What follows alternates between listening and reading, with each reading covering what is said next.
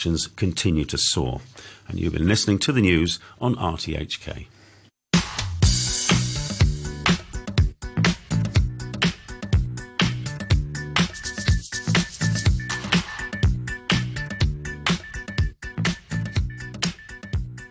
Good morning and welcome to the Week on 3 with me, Noreen Mir. It's great to be back with you on this week's program, bringing you the latest highlight on Radio 3. It's been an exciting week on 3 as we featured many of the authors from this year's Hong Kong Literary Festival, and we also highlighted many of the charities that we're supporting for this year's Operation Santa Claus.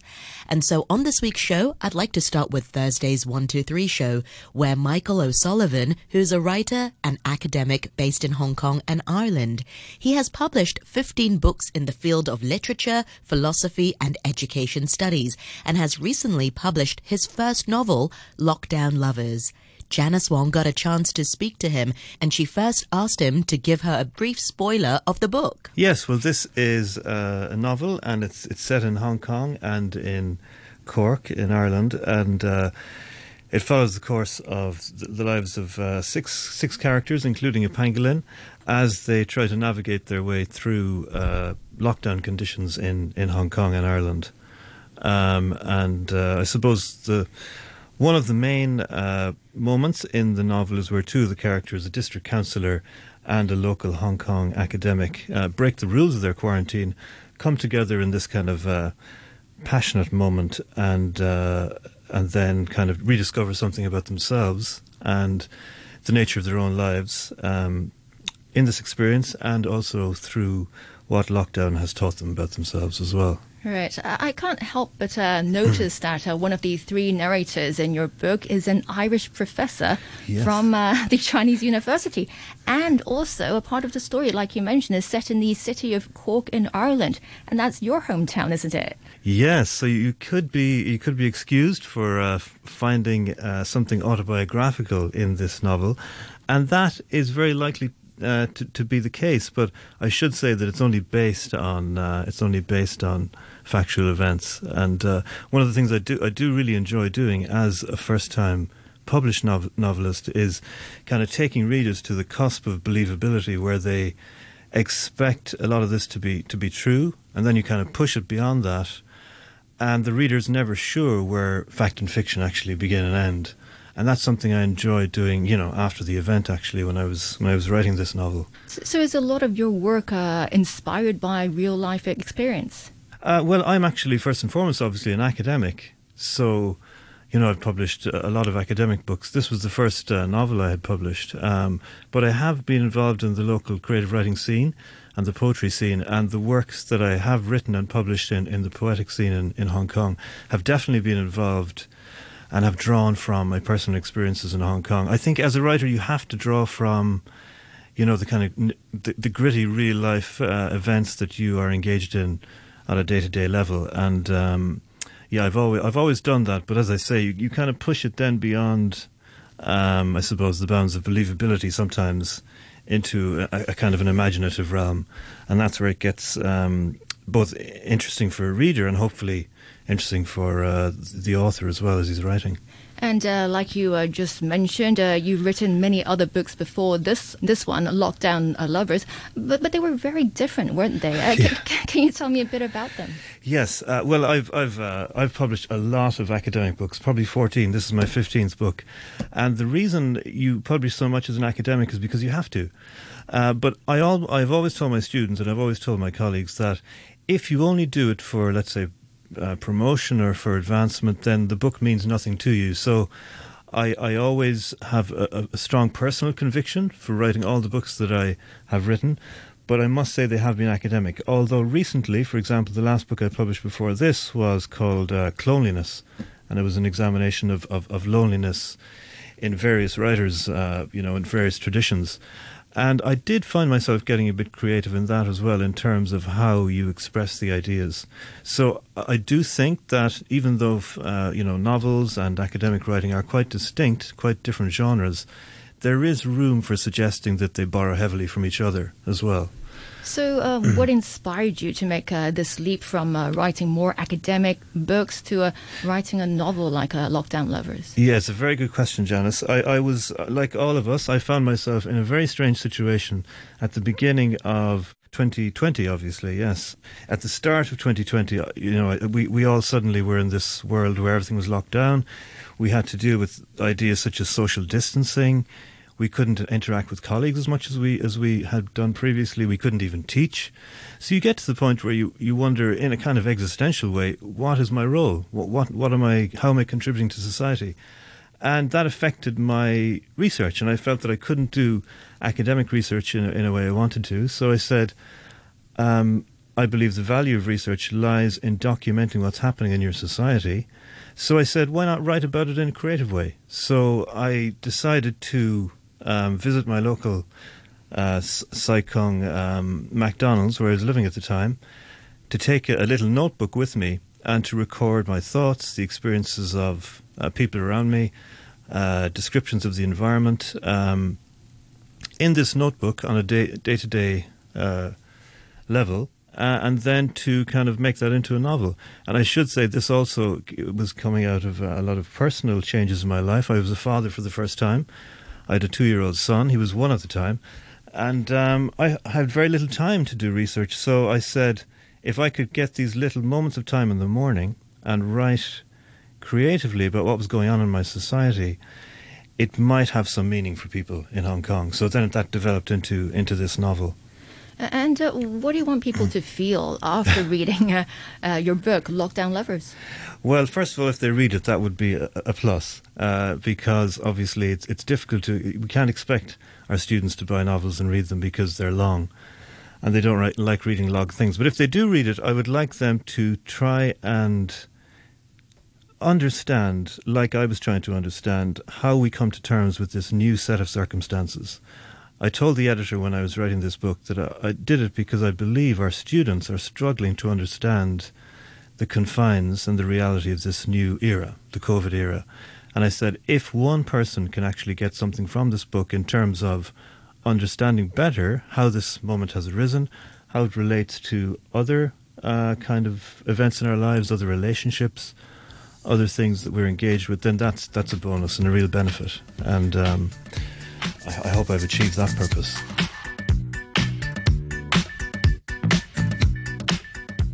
And that was Michael O'Sullivan chatting with Janice Wong on Thursday's 123 show.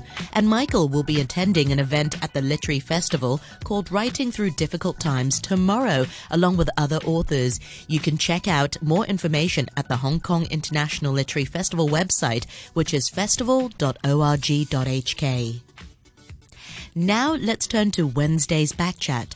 Researchers from the University of Hong Kong said that hepatitis C screening program targeting a high-risk group has proved highly effective and will cut transmission of the disease.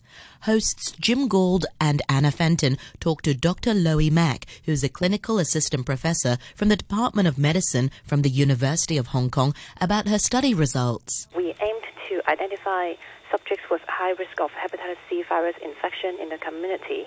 And once identified, they will be linked to care into our research clinic, and they would be assessed for eligibility for highly effective directly acting antiviral therapy.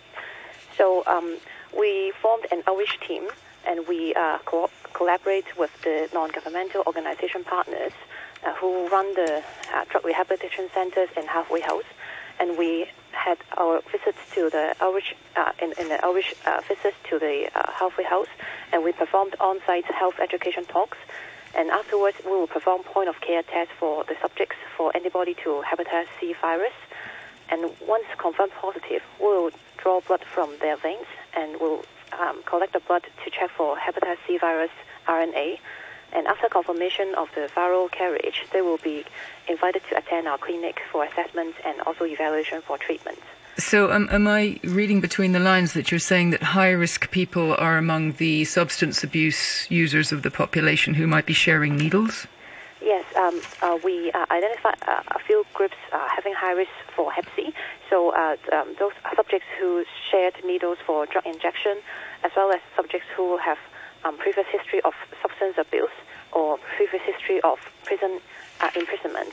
And we also have other high-risk groups, such as people living with human immunodeficiency virus and men who have sex with men, as well as people who were transfused with blood products that were contaminated. Why would people who'd been in prison be among a high-risk group? Because some of the prison inmates, they may be put to jail because of drug trafficking, and also the hepatitis C virus is actually transmitted by percutaneous routes, and it could be transmitted via body fluid, such as blood or any kind of body secretion. So sometimes when subjects were sharing their toothbrush or even shaves, then they can easily get infected by the virus. So it's quite an infectious virus then, hepatitis C. Is it quite easy to pass on? Yes, it's easily transmitted by percutaneous routes.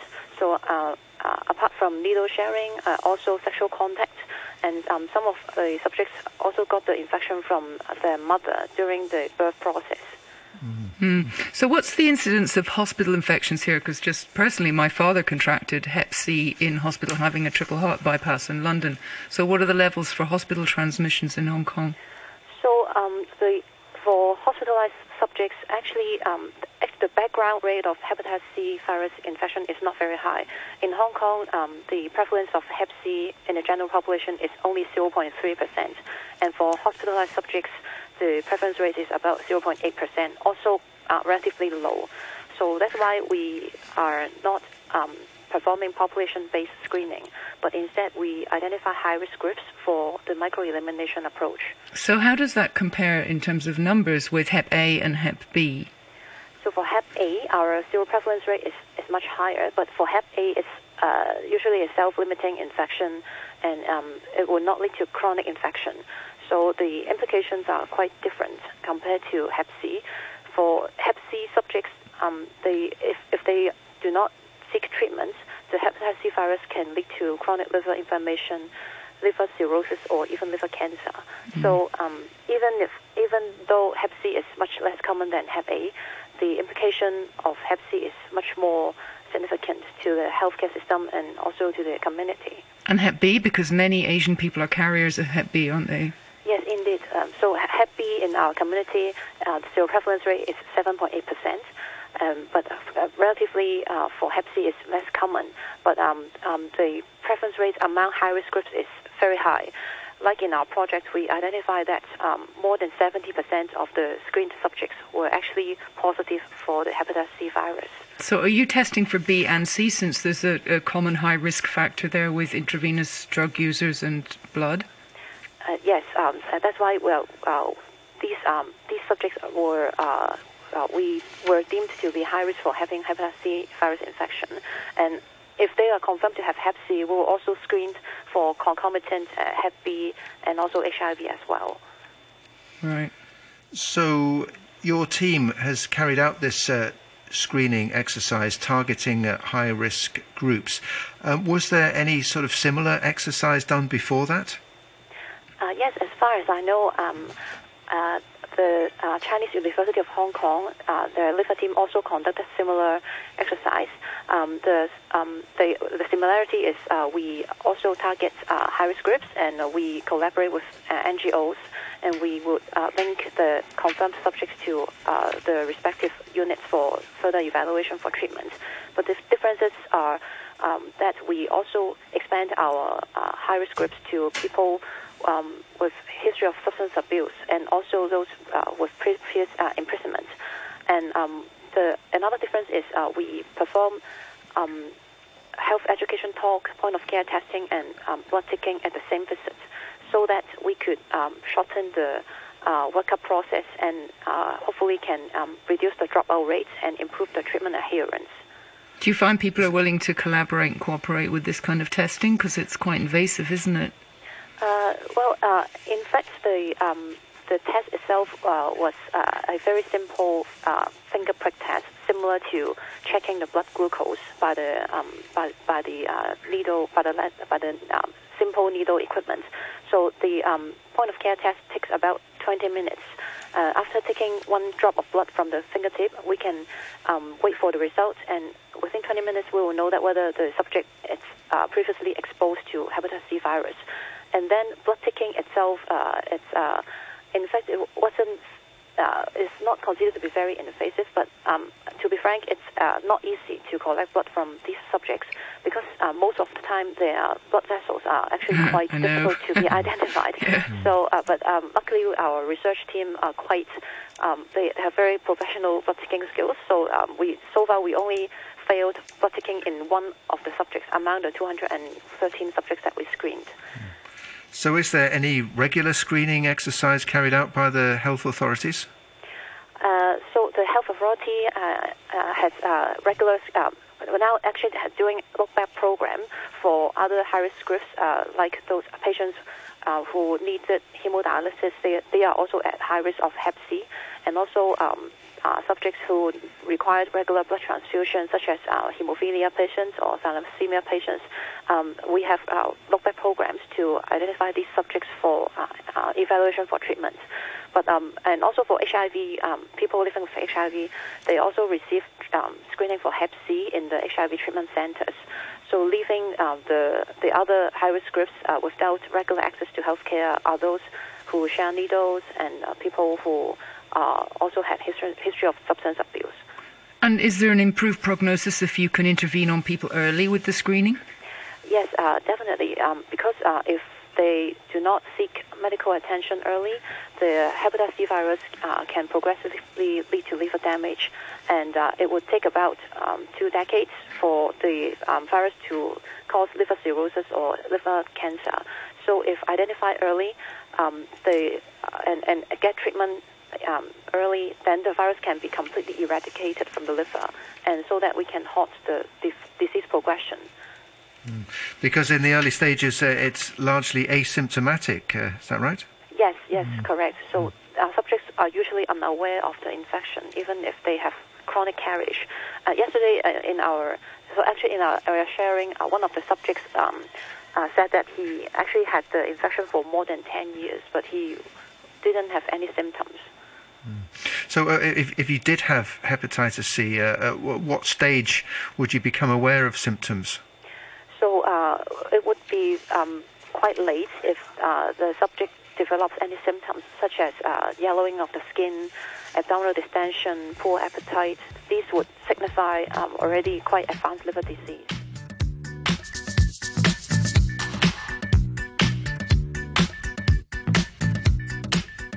And that was Dr. Loie Mak from the University of Hong Kong speaking on Wednesday's Backchat.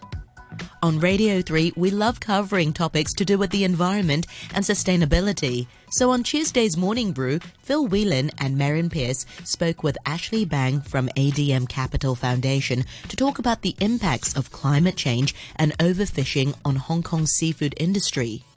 Ashley starts by talking about their latest report, which is called Sink or Swim. This is a piece of research that covers a really relatively understudied topic on a regional level that pertains to the oceans in Asia and how it affects the millions of consumers and billions of US dollars in economic value that really relies on the seafood that we are taking from these oceans. And so our piece of research looks at how climate change and also our fishing intensity, that is how much fish we're taking from the oceans, will impact aspects of the ecology all the way to economics. And that kind of research of putting together climate change, people might be thinking, well, how's climate change going to impact on fish stocks? So give us the brief 2 sentences on what goes on that causes climate change to have an impact on fish. And we're talking about ocean fish, not river fish for this topic today, aren't we? Sure. Yeah, absolutely. And so climate change is a bit of a hot topic right now, no pun intended.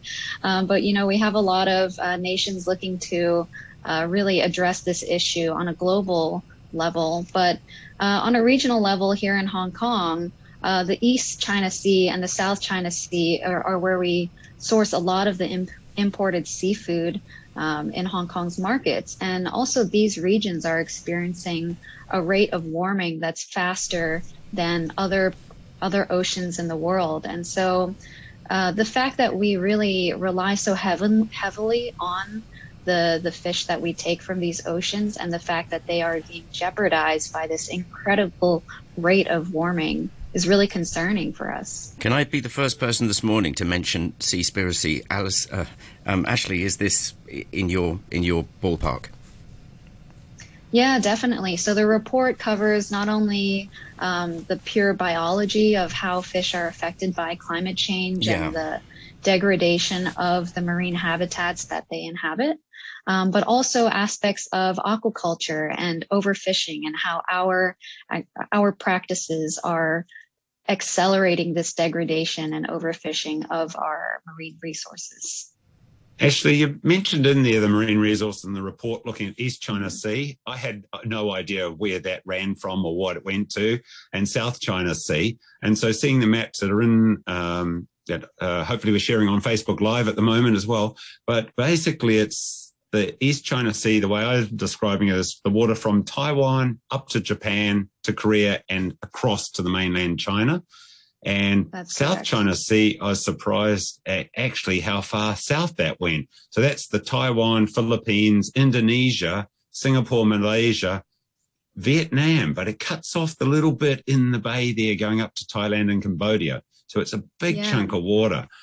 Absolutely. So these are considered what are known as large marine ecosystems, and there are 66 of them across the world. But proportionately, the East China Sea and South China Sea really support a huge amount of fisheries economies. And as you can see, they encompass not only East Asia, but Southeast Asia. And you can imagine millions of livelihoods really depend on these oceans, including Right. us. So the report, what was the key findings, and give us a know? Because we talked about the climate change, fishing methods, the changes in fishing methods, a little bit of background on the fishing methods, then you can kind of link those two together in the report, I'm guessing. Yeah, absolutely. So the reason why this report is so exciting and so important is that if you think about it, the fish in our oceans are a shared resource. They don't really know whether they're in Vietnamese waters or, Thai waters or Singaporean waters. And so we have to be studying them on a regional level because of how the oceans are shared across the region. And so what we've done is really produced a piece of research that allows us to look forward and consider under severe climate change scenarios, under mild climate change scenarios, how is that going to impact the fish and our economies accordingly. And so we looked until the end of the century, which sounds like a long way away, but really you don't have to look very far to see that a lot of our fish are going to be depleted. Our fish stocks are going to be depleted if we continue in this accelerated rate of exploitation of these resources. However, we can show that we project that if we kind of cut back and reduce our fishing intensity by a little bit, then we can really enjoy a very sustainable usage of these resources for many generations to come. So the target audience for this report is more academic, more government, or is it people on the street? Well, so that's a great question, because this originated as a highly academic piece of research produced by scientists at the University of British Columbia. They're top-notch fisheries scientists. And we really wanted this research, which is so groundbreaking, to be palatable and accessible to, the average seafood consumer, seafood lover, as well as policymakers who are in the position to kind of tweak the way that we manage our coastal resources and fisheries resources. So that is the hope, that people who are reading this, anyone who is, a consumer of seafood, can hopefully find something to take away from this report. Whilst we have a moment, let me invite you once again. Join us on Facebook Live if you want to see some great pictures that Ashley's given us. Morning Brew is our page. Got a few people there watching already. Let's get into some of the pictures, shall we, guys? Because they are fascinating, moving, and brilliantly shot. Sure. So, Ashley, I think the question that came up, or the shock that came up when I quickly read the executive summary for this report, was this whole use of fish for feeding other fish and catching these juvenile fish going through. And the Hong Kong trawling ban is probably one of the examples where we saw people trawling for fish that they're really just catching it to feed it to aquaculture. So some of these photos you got coming up, but is going to be a small fish for people looking online. These are all baby juveniles. But what is the issue with using fish to feed fish? Yeah, totally. So there's a bit of a misconception, I think, with the rise of the aquaculture industry. A lot of us think that, if our fish are farmed, that's better because we're not taking from wild fish populations. However, the side that isn't revealed or talked about as much is that when you're farming fish, and the majority of the fish that we're farming are carnivorous and require a certain amount of protein in their diet, we actually have to feed those fish with other fish. And so as the aquaculture industry grows, the demand for what's known as feed grade fish to produce this fish meal is growing as well. And what happens is now, instead of a lot of the commercial fishers focusing on, okay, let me just catch only groupers because that's what I'm going to sell on the market, at the fish markets. Instead, it looks like what's more profitable at the moment is to take my net and just catch as many different things as possible, because it doesn't matter what's in there. Ultimately, I'm going to grind it up and use it for fish meal to feed the farmed fish. And what happens is you're taking out in that sort of indiscriminate quantity over quality type fishing practice, you're catching juveniles of important and rare species. You're taking out species that might have some sort of specific conservation status. And that is kind of the danger here, where we're taking this approach to support the aquaculture industry. And it's not to say that the aquaculture industry is bad or evil or anything like that. It's just, this is kind of an issue that few people, I think, are aware of as consumers. And so choosing to consume farmed fish sometimes actually creates even more economic and also ecological inefficiencies, as opposed to directly buying fish that are caught for marketable consumption.